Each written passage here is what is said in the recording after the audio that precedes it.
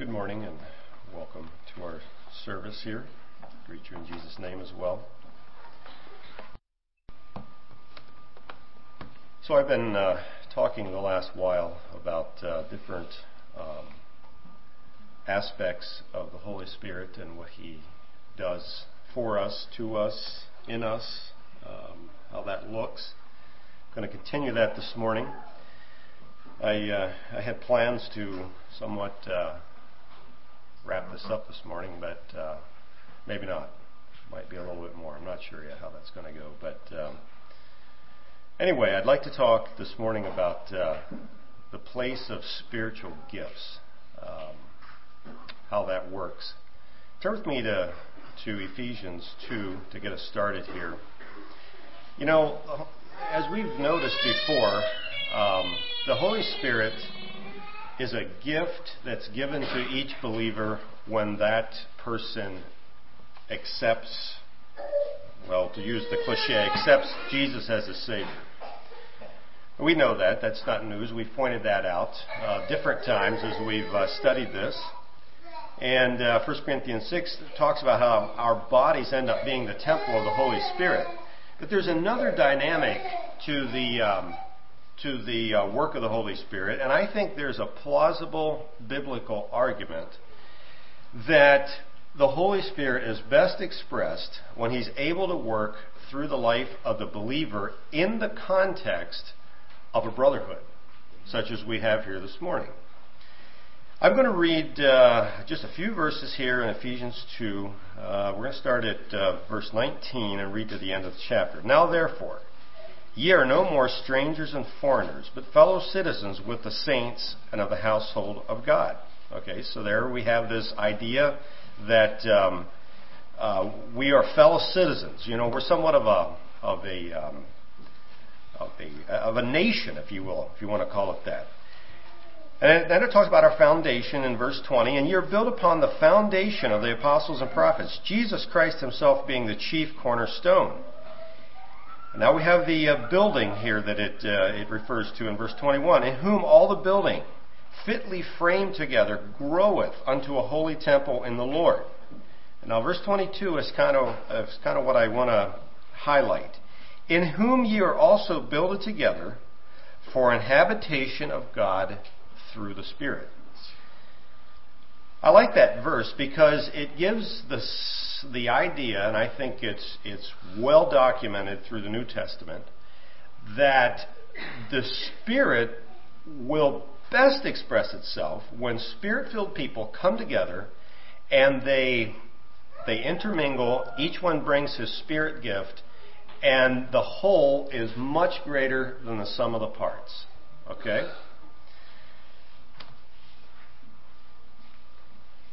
I really believe that, again, when a person chooses not to engage with a body of believers in a biblical way, his ability to experience fullness of the Spirit is greatly diminished. And I would just like to take us back. Last time we talked about Spirit fruit. And if you remember with me, fruit is given in a singular noun, okay? I think that's right, singular noun, right? So it's fruit, not fruits. It's fruit of the Spirit. And then it says the fruit of the Spirit is love, joy, peace, and on it goes. Not the fruits of the Spirit. I take from that, and as you look at that fruit of the Spirit in its context, it would imply that every believer is going to exude that fruit. And that fruit will have these different qualities. It'll be loving. It'll be joyful. It'll be peaceful. It'll have these different... It's kind of like describing an apple. You could say it's red. You could say it's white. You could say it's crunchy. You could say it's sweet. You could say it's tart. But you put all that together, and suddenly we have something that's... all those are descriptive, but it's one fruit. And so it is with this fruit of the Spirit. It's one. But it has all these different angles and characteristics that it expresses. However, in the context when the Scripture talks about the gifts of the Spirit, it's always implying that there's none of us is going to have all the gifts. And as a matter of fact, probably most of us are going to be able to muster up one or two or whatever. It's just not. It says the Spirit gives the gifts as He will, as He decides.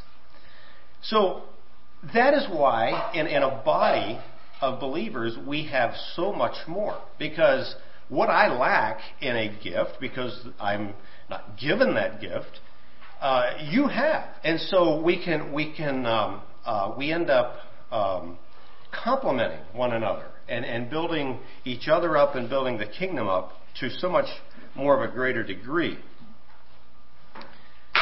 I think there's another thing here that's important to be said here in the outstart of this topic here. There's this idea, and I don't know how long it's been around.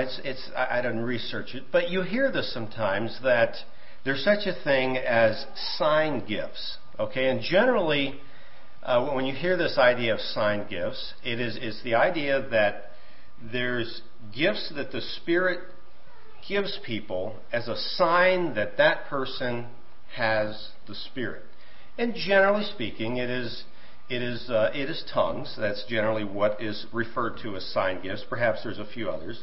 But I would like to just challenge us. Is there any biblical basis for that idea whatsoever? And I'm going to answer my question right away. I'm going to say, I have not found it. And I'm going to try to explain to you what I have found. Okay? So there's in the New Testament we have 4 passages that specifically speak to the gifts of the Spirit. We're going to look at all of those 4 passages, and we're going to see what we can learn about gifts as we study those passages in their context.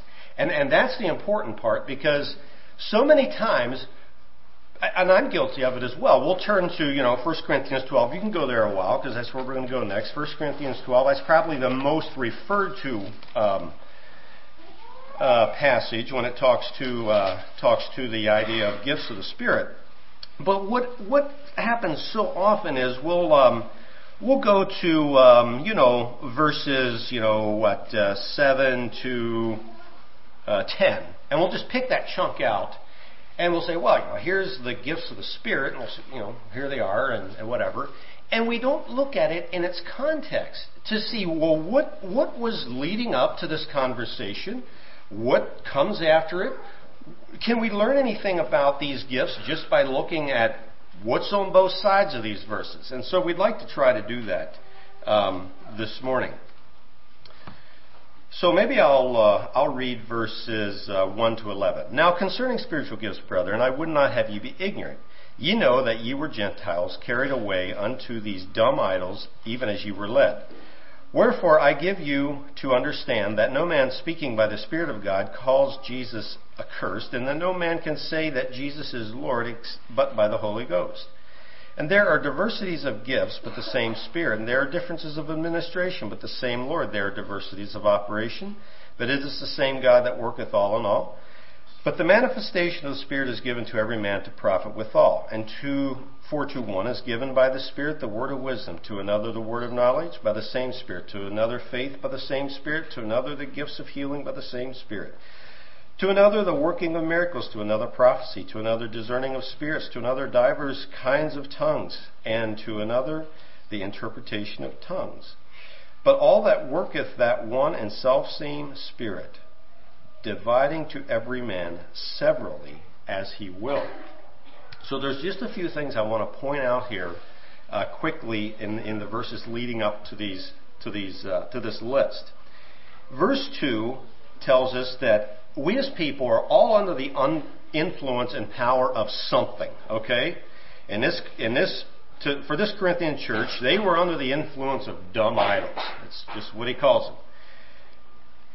Today, same thing. Whether you're willing to admit it or not, there's some force that's propelling you to do what you're doing. It's either driven of the Spirit or it's driven of Satan. It can just be divided into those two camps. Verse 3 basically is saying that if we want to say we have the Holy Spirit, then we have to embrace what Jesus said and everything that he taught and stood for. That's really the real test of whether we have the Spirit or not. And then in verses 4 through 6, we have a very interesting trilogy laid out here. It says, so in verse 4 it says, we have diversity of gifts. And that word gifts is charishmata, is the Greek word.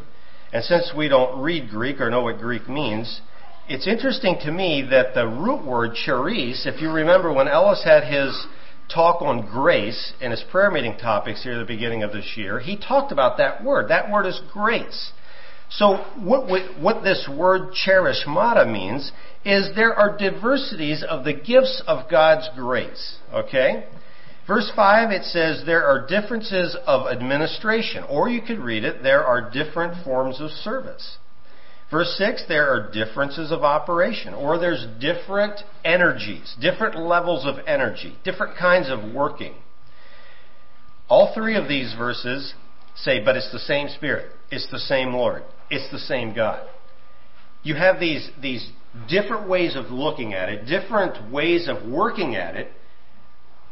But Paul says the Trinity's in it. It's of the Lord. It's of the Spirit. It's of Jesus. It's all the same bundle, if you will. And then verse 7, he emphasizes that the manifestation of the Spirit is given for the common good of the brotherhood. It says it is given to every man for what? So that the next person sitting beside you knows you have the Spirit? Not at all. It is to profit withal. Or in other words, you could say, if you want to word it in our modern English, you could say it is given to us to draw us together.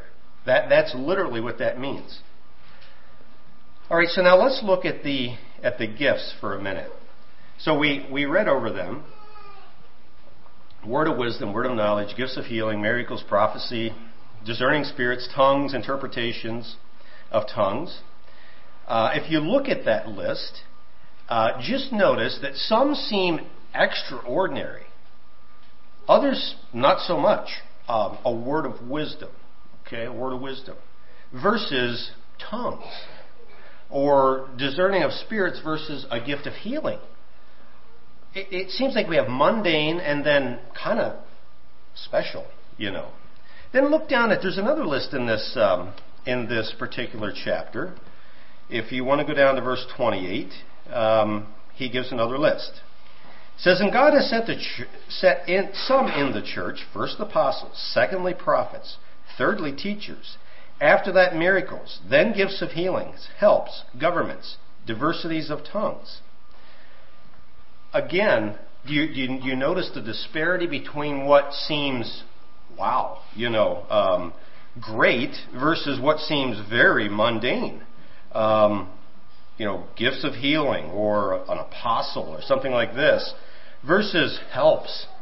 What does it mean to just be somebody that's a helper? Someone that can just simply come alongside someone and help someone. Or someone that's good with government. Just simply the gift of administration. And so on. In between these two lists, Paul gives he enlarges why the diversity is so critical to a good functioning body, and yet he's incredibly aware that these gifts that are given to different people can be the very thing that causes friction and tension. If you look at verse 25, he goes, God put all these things together. He said that there should be no schism in the body, but that the members should have care one to another. If you read this, and we're not going to take the time, but take the time to read it sometime, you get this feeling that Paul's saying, people, don't let these gifts be the thing that actually tears you apart. It's the thing that's supposed to be drawing us together and making us a better body. Now here's another interesting thing. In verse 31, he says, covet earnestly the best gifts. And I'm not exactly sure what that means until you read the next phrase. He says, and yet I show you a more excellent way. So he's suddenly talking about gifts. Then he says, I'm going to talk about something you should covet more than this. Then you flip the page to chapter 13, and suddenly he switches to fruit. He says, I want you to covet this love. He says, I don't care if I can speak with tongues of men and angels. If I don't have love, it's nothing. I don't care if I can prophesy till the cows come home. If I have love, it profits me nothing. And he just goes down through it. And he lists these different gifts. But he said, above all, I want you to love. And then in chapter 14, and we won't take the time to go through it, but again, he starts out the chapter, he goes, follow after charity and desire some spiritual gifts. Really go after charity. And here's some gifts here we're going to talk about. And again, he hits on how the gifts are given to profit the church. Verse 4. He that prophesieth, edifieth the church. Verse 12. Seek that ye may excel to edify the church. And so on and so on. The bottom line that I get from these 3 chapters here in 1 Corinthians is that God gives various gifts, and many of us are not gifted in large ways. All right? But if we focus on this, on just doing or expressing the gift that we were given, appreciating the gift that our brother was given, encouraging him, it's going to be so much more profitable. So everybody's going to profit so much more from this. All right, let's go to Romans 12 for our second list. Romans 12, and the list starts here in, let's read verses 1 to 8. I beseech you therefore, brethren, by the mercies of God, that ye present your bodies a living sacrifice, holy, acceptable unto God, which is your reasonable service. Be not conformed to this world, but be ye transformed by the renewing of your mind, that ye may prove what is that good and acceptable and perfect will of God. For I say through the grace given unto me, to every man that is among you, not to think of himself more highly than he ought to think, but to think soberly, according as God hath dealt to every man the measure of faith. For as we have many members in one body, and all members have not the same office, so we, being many, are one body in Christ, and every one members one of another. Having then gifts differing according to the grace that is given to us, whether prophecy, let us prophesy according to the proportion of faith, or ministry, let us wait on our ministering, or he that teacheth on teaching, he that exhorteth on exhortation, he that giveth, let him do it with simplicity. He that ruleth with diligence, he that showeth mercy with cheerfulness. Let love be without dissimulation. Abhor that which is evil. Cleave to that which is good. Okay, so again, I want to just look at the list real quickly, and then we'll look at the verses surrounding it. So, prophecy, ministry, serving. Basically, that's the idea of serving in any capacity. Talks about teaching. Gives the gift of exhorting, or that simply means in literal terms just encouraging. How about giving with simplicity, or giving with generosity? Again, we have the ruling with diligence, or governing well. How about the one showing mercy? Let him show mercy and do it cheerfully. Wow, did you ever think of just the very act of mercy as being a gift of the Spirit? So there are several things that stand out in these surrounding verses again. In verses 1 and 2, he comes in with this idea that Christians have a new mind and a new way of thinking about things. And it's different than the world. So he puts that dichotomy in there right away. Verse 3, I think he points out what one of these differences is. He says, I want to make sure you don't think more highly of yourself than you ought to think. And I thought of that for a while. Is it not our propensity as people to think more highly of ourselves than we ought to think? I mean, I think that's probably a pretty common propensity that the human race deals with. And when you think of it outside of the context of a Christian, not only do you do that, but you're proud of it. In other words, in a lot of life, the thought process is build yourself up, think well of yourself.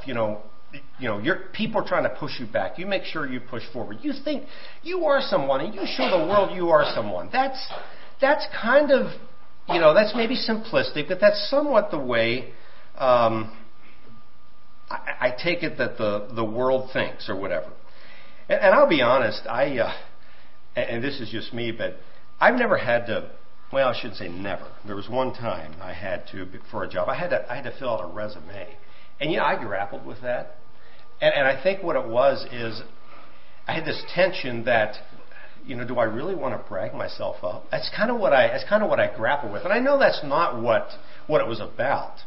I realize what resumes are for. I get that. But, on one hand, it's okay to do that on a resume. But I think Paul's saying here in the church, be careful about what you think about yourself. I just wonder if Paul's concern is here that we as people, and even though we're Christians, we have this propensity to overestimate our abilities, or flaunt our gift, or be conceited about it. And then he follows that up. He said, I want you to think soberly. And he said, how you think soberly here is, he says, you think according to the grace. How is this again? But think soberly, according as God hath dealt to every man the measure of faith. Now you think about this, but how does that all fit together? And I'm going to throw this out for your consideration. But I think to think soberly, Paul's calling us to think honestly about the gifts that have been given to us, about our abilities, and then on top of that, to honestly analyze our measure of faith. Now, how do you measure faith?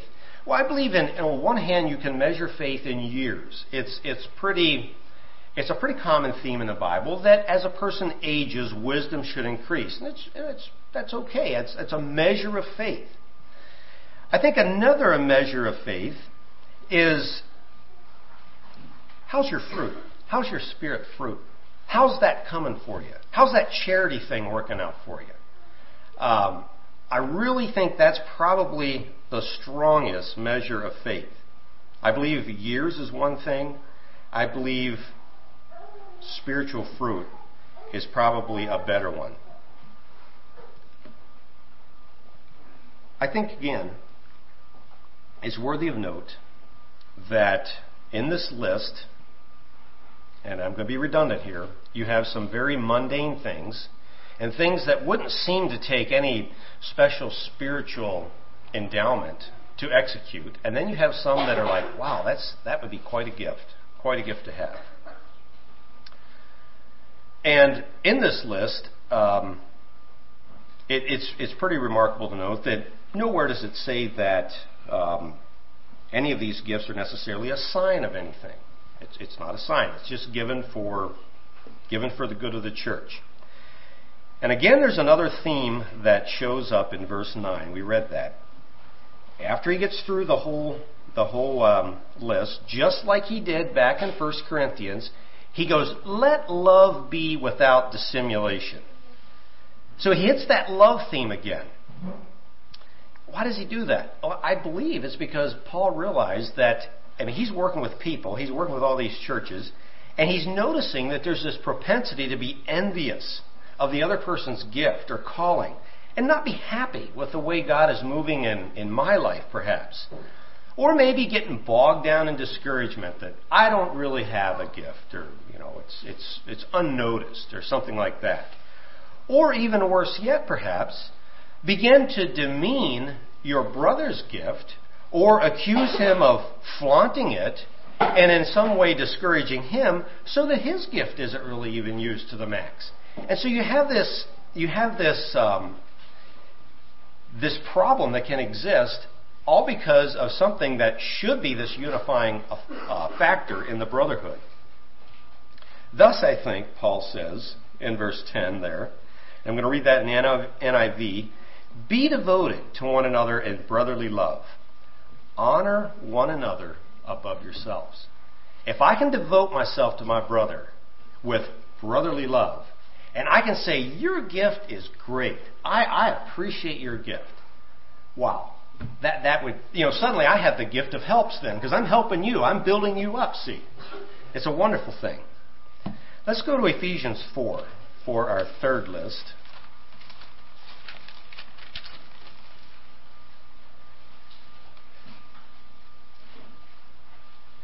All right, so Ephesians 4. I'm not going to read the entire passage here, but it runs from about verse 1 through 13. And the gifts is given in verse 11. And he gave some apostles, some prophets, and some evangelists, and some pastors and teachers, for the perfecting of the saints, for the work of the ministry, for the edifying of the body of Christ, till we all come in the unity of the faith and of the knowledge of the Son of God, into a perfect man, unto the measure of the stature of the fullness of Christ. All right, so again, I'm amazed, and I'm just pointing this out to you, how these different passages have such common threads through them. If you notice in verse 3, he says, endeavor to keep the unity of the Spirit in the bond of peace. Now he says that, but he prefaces these gifts of the Spirit with that instruction. Again, could it be possible that Paul realizes the potential disunity and less than peaceful existence that can come to bear on a brotherhood whenever we attempt to blend our gifts? I wonder. It seems like this becomes a common theme. He points out right away in verses 4 and 5, he goes, look, there's one body, there's one Spirit, there's one calling, there's one Lord, faith, baptism. And we must realize that the diversity of gifts have a similar goal. It serves one purpose, one calling, one Lord, one faith, one Spirit. It's one, even though it's diverse. And then in verses 12 and 13, again he says, this diversity of gifts is supposed to do grand things for the church. He says, till we all come to the unity of the faith, and until we experience the knowledge of Jesus and the fullness of Christ. Wow, isn't that wonderful? How that these different gifts are going to actually blend us and unify us.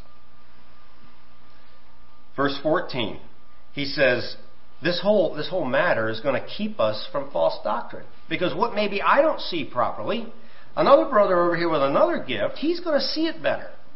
And so by blending these perspectives, we get to look at this false doctrine from all directions, and we're less likely to be carried away by false doctrine. All right. And then in verse 16, from whom the whole body fitly joined together and compacted by that which every joint supplieth, according to the effectual working in the measure of every part, maketh increase of the body unto the edifying of itself in love. Do I need to say it again? You have the love theme coming out. The NIV says, from Christ the whole body, joined and held together by every supporting ligament, grows and builds itself up in love as each part does its work. I don't need to say more than that. That's pretty clear. And then in verse 17 to 22, again we have this theme. Be careful. Be careful about thinking about the way the Gentiles do. Be careful about thinking about things the way you thought about things before you were a Christian. Be careful about thinking about things in a worldly perspective. Be careful about that, Paul says. All right, so let's go to 1 Peter 4 for our last list. This is a very short one. And perhaps it doesn't qualify as a list. I don't know, but it does. I think perhaps it does. At least Peter calls it gifts anyway. Verse 10 and 11. Like I say, very short. 1 Peter 4, 10 and 11. As every man hath received the gift, even so minister the same one to another, as good stewards of the manifold grace of God. If any man speak let him speak as the oracles of God.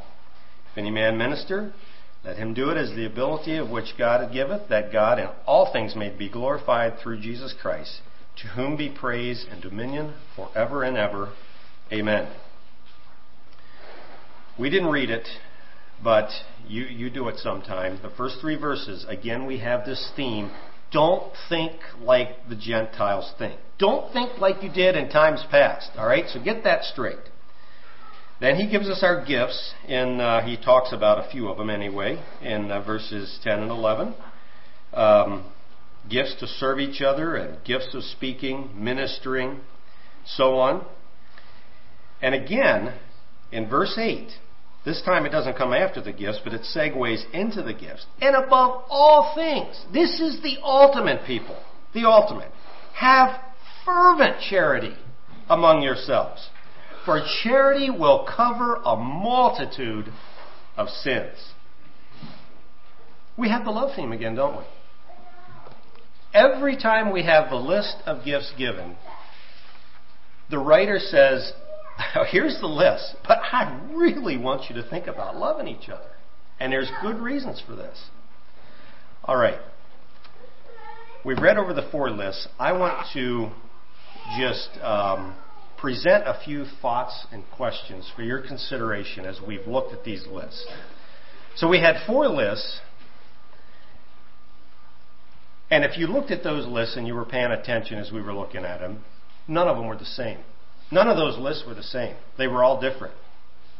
Would it be safe to conclude that the gifts that are listed in these 4 different lists are not exhaustive? And that every generation of the people of God, that God calls to his kingdom, perhaps will have other things that could classify as gifts of the Spirit? Is that possible? And I'll tell you why I think this. Do you suppose that an evangelist, we have the word evangelist showing up in several verses here, do you suppose the way evangelism was conducted in the apostles' time would be any different than what it's conducted today? I would say perhaps that's true. There's perhaps different avenues that would be used in evangelistic methods. Now think of this. How about a person that has the gift of writing? Now that didn't show up on any list, but there are people that are very good with the pen. Would it be wrong to say that if you have the gift of writing, that is not the gift of the Spirit? I personally think that would be a gift of the Spirit, perhaps. Or perhaps a hymn composer. Is that a gift? Think how many different gifts would fall underneath the gift of helps. Perhaps you're good with handicapped people or old people. Is that a gift? I'm going to suggest perhaps it is. I'm going to suggest that perhaps these lists, because they are so diverse, none of them follow a pattern, and you have some showing up twice, some showing up, here and there randomly. I'm going to suggest perhaps that you may possess a gift of the Spirit that doesn't necessarily show up on that list. I think that's very possible.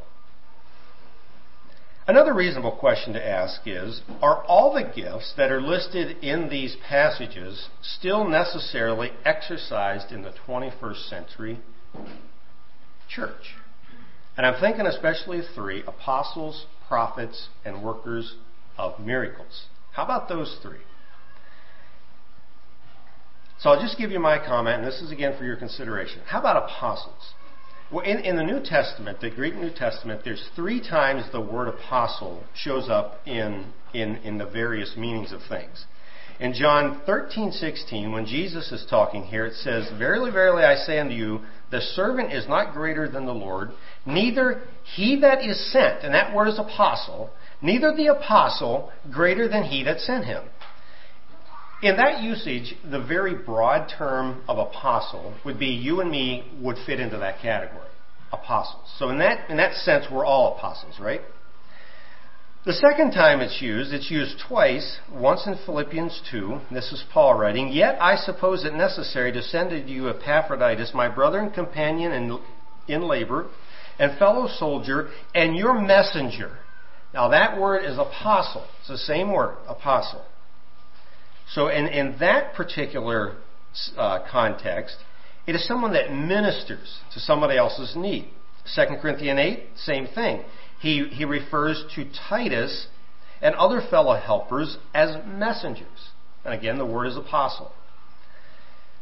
So perhaps that fits too. Perhaps we could say that in that setting, a person could be a special messenger of the Lord in some sense or the other. So perhaps that definition would fit. But by far and away, the most common use of the word apostle in the New Testament is people that were unique eyewitnesses to Jesus and His resurrection. By far and away, that's the most common usage. In Luke 6:12 it says, "And it came to pass in those days that Jesus went out into a mountain to pray and continued all night in prayer. And when it was day, He called His disciples, and of them He chose 12, who He named apostles." Okay? Paul, in Galatians 1, says, "Paul, an apostle, not of men, neither by man, but of Jesus Christ, and God the Father, who raised Him from the dead." All right, so he refers to himself as an apostle. In Galatians 1:19, Paul refers to James, and he calls him an apostle. All right, so I just want to emphasize that by and large, the reference to apostles in the New Testament are eyewitnesses of Jesus. In that sense, you and I are not apostles, and we never will be. It isn't going to happen. And it's interesting to me that in the 1 Corinthians list, Paul talks about, in that last list that you pick up, he goes, first apostles, then prophets, or secondly prophets, something like that he goes. And it almost seems like perhaps it would be safe to assume that the gift of the apostleship had ceased, or has ceased, I guess you should say, except perhaps the broader meaning that we talked about earlier. Okay, so how about prophets? Again, the understanding of a prophet is very clear. I don't have to explain that to you, but it's one who brings the very words of God to people. Old Testament had many of these prophets. With that definition, one would have to conclude that the gift of prophecy, as it's defined that way, is over. In Ephesians 2:20, we read that. It says, the church is built upon the foundation of the apostles and prophets. Now, when you build a building, you don't keep laying the foundation and laying the foundation and laying it some more and some more and some more. At some point, the foundation is laid and the structure begins to be built. It says there that the foundation is on the apostles and prophets, with Jesus Christ being the chief cornerstone. If you take that in its context, it would seem to imply that there was a time for prophets, there was a time for apostles, but the foundation is laid. We are now the building that is being fitly framed together. However, there is a secondary meaning of prophecy. In 1 Corinthians 14:3, it says, "He that prophesieth speaketh unto men edification, exhortation, and comfort." So with that context, you could say, sure, there's still prophets around. There's still people that can speak edification, exhortation, and comfort. Those people still exist.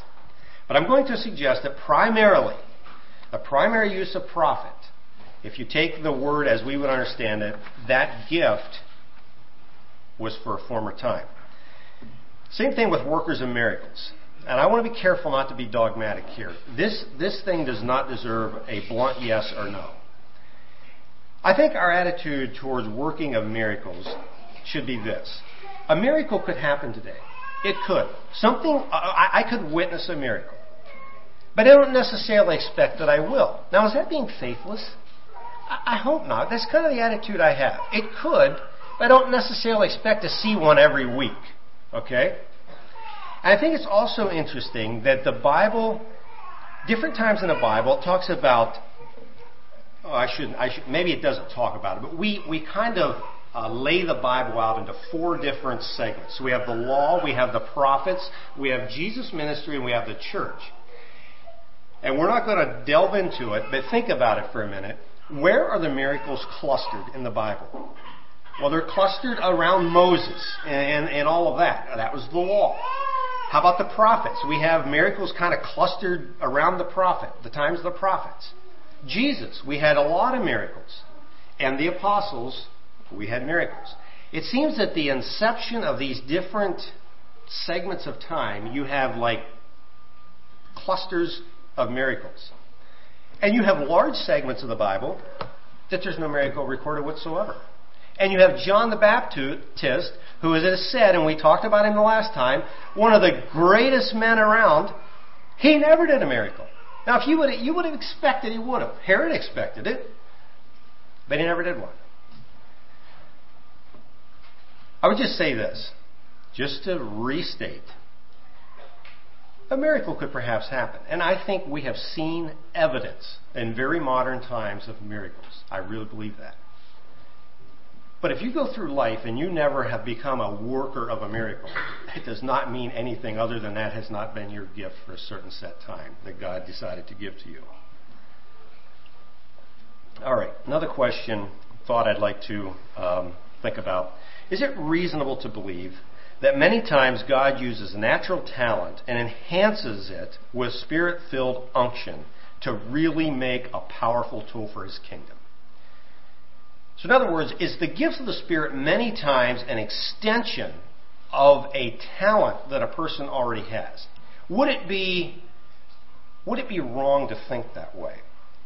Well, I'm going to give you two examples. Jeremiah, God told Jeremiah, He said, I called you before you were formed in the belly. That's what He told him. He said, so you were called to be a prophet before you were even conceived.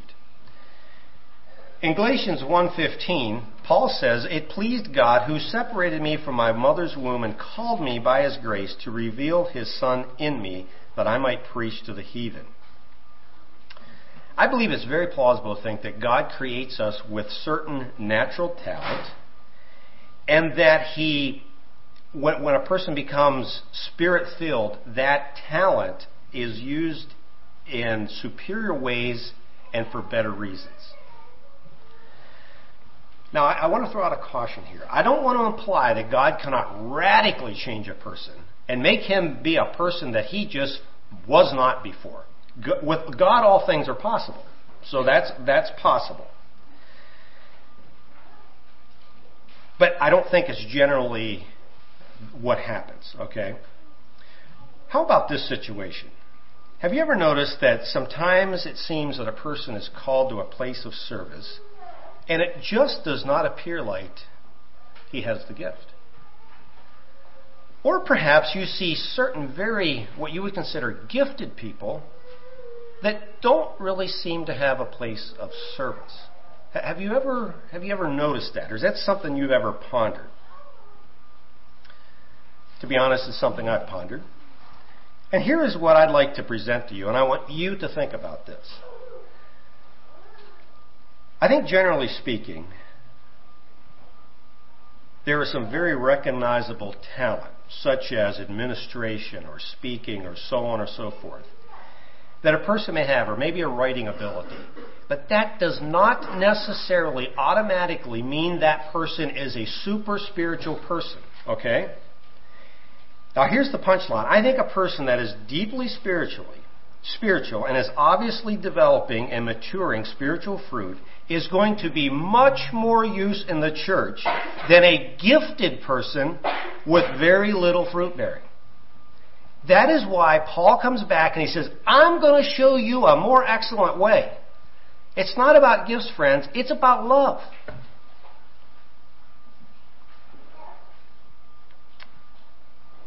I believe that there are some very naturally talented people in our churches that might be used mightily of God, but because of the lack of development of spiritual fruit, the gift is very much thwarted. And I believe vice versa is true as well. There are very spiritual people in the kingdom of God that ends up being a helper. A helper. And there's nothing wrong with that. There is nothing wrong with being a helper. I think Jesus gave a very good example whenever he gave the there in Matthew, where there's this group of people on the last day that said, Lord, Lord, have we not prophesied? Have we not cast out devils and done miracles in your name? Jesus said, you might have, but I don't know who you are. Gifted people that lacked spiritual fruit. I wonder if that's not who that describes. Jesus said, spirituality is gauged by fruit. By your fruit. By their fruit ye shall know them. Question 3. Are we to recognize our gifts personally? And how do we engage them in the body? Frequently in the Scripture, God called men to service in His kingdom who least expected it. Moses, Elisha, Amos, many of the disciples, and the list goes on and on.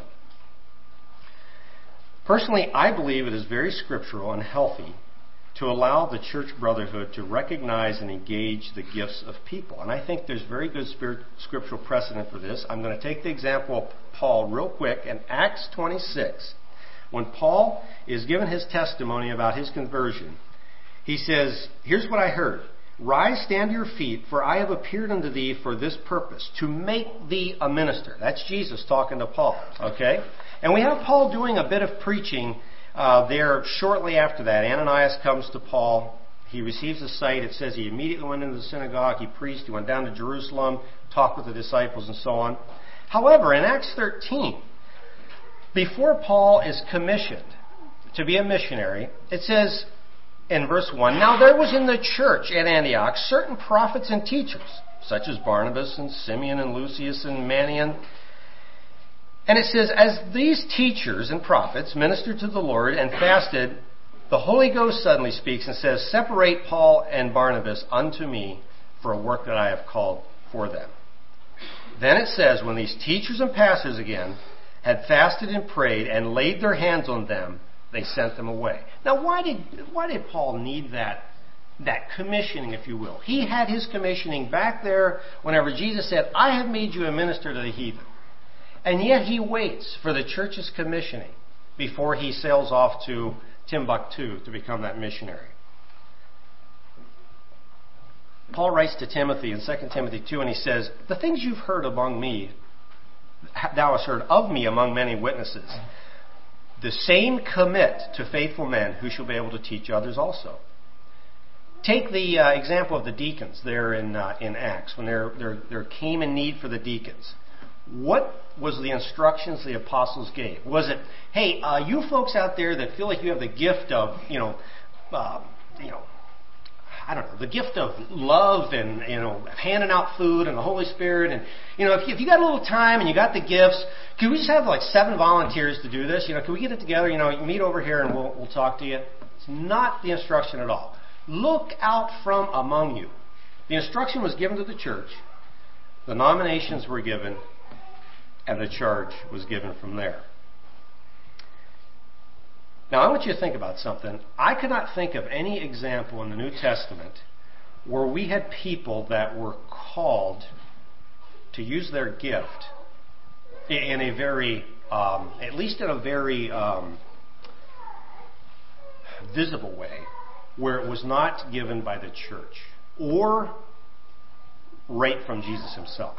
Now, you think about that. I might be missing something. I'd be interested if you do know of an example of that. That's possible. I missed something here. There's one other thing I want to say, though, and just to be clear. I think there are times we ask for volunteers. It's not wrong to volunteer to have school devotions, by the way. My bad there.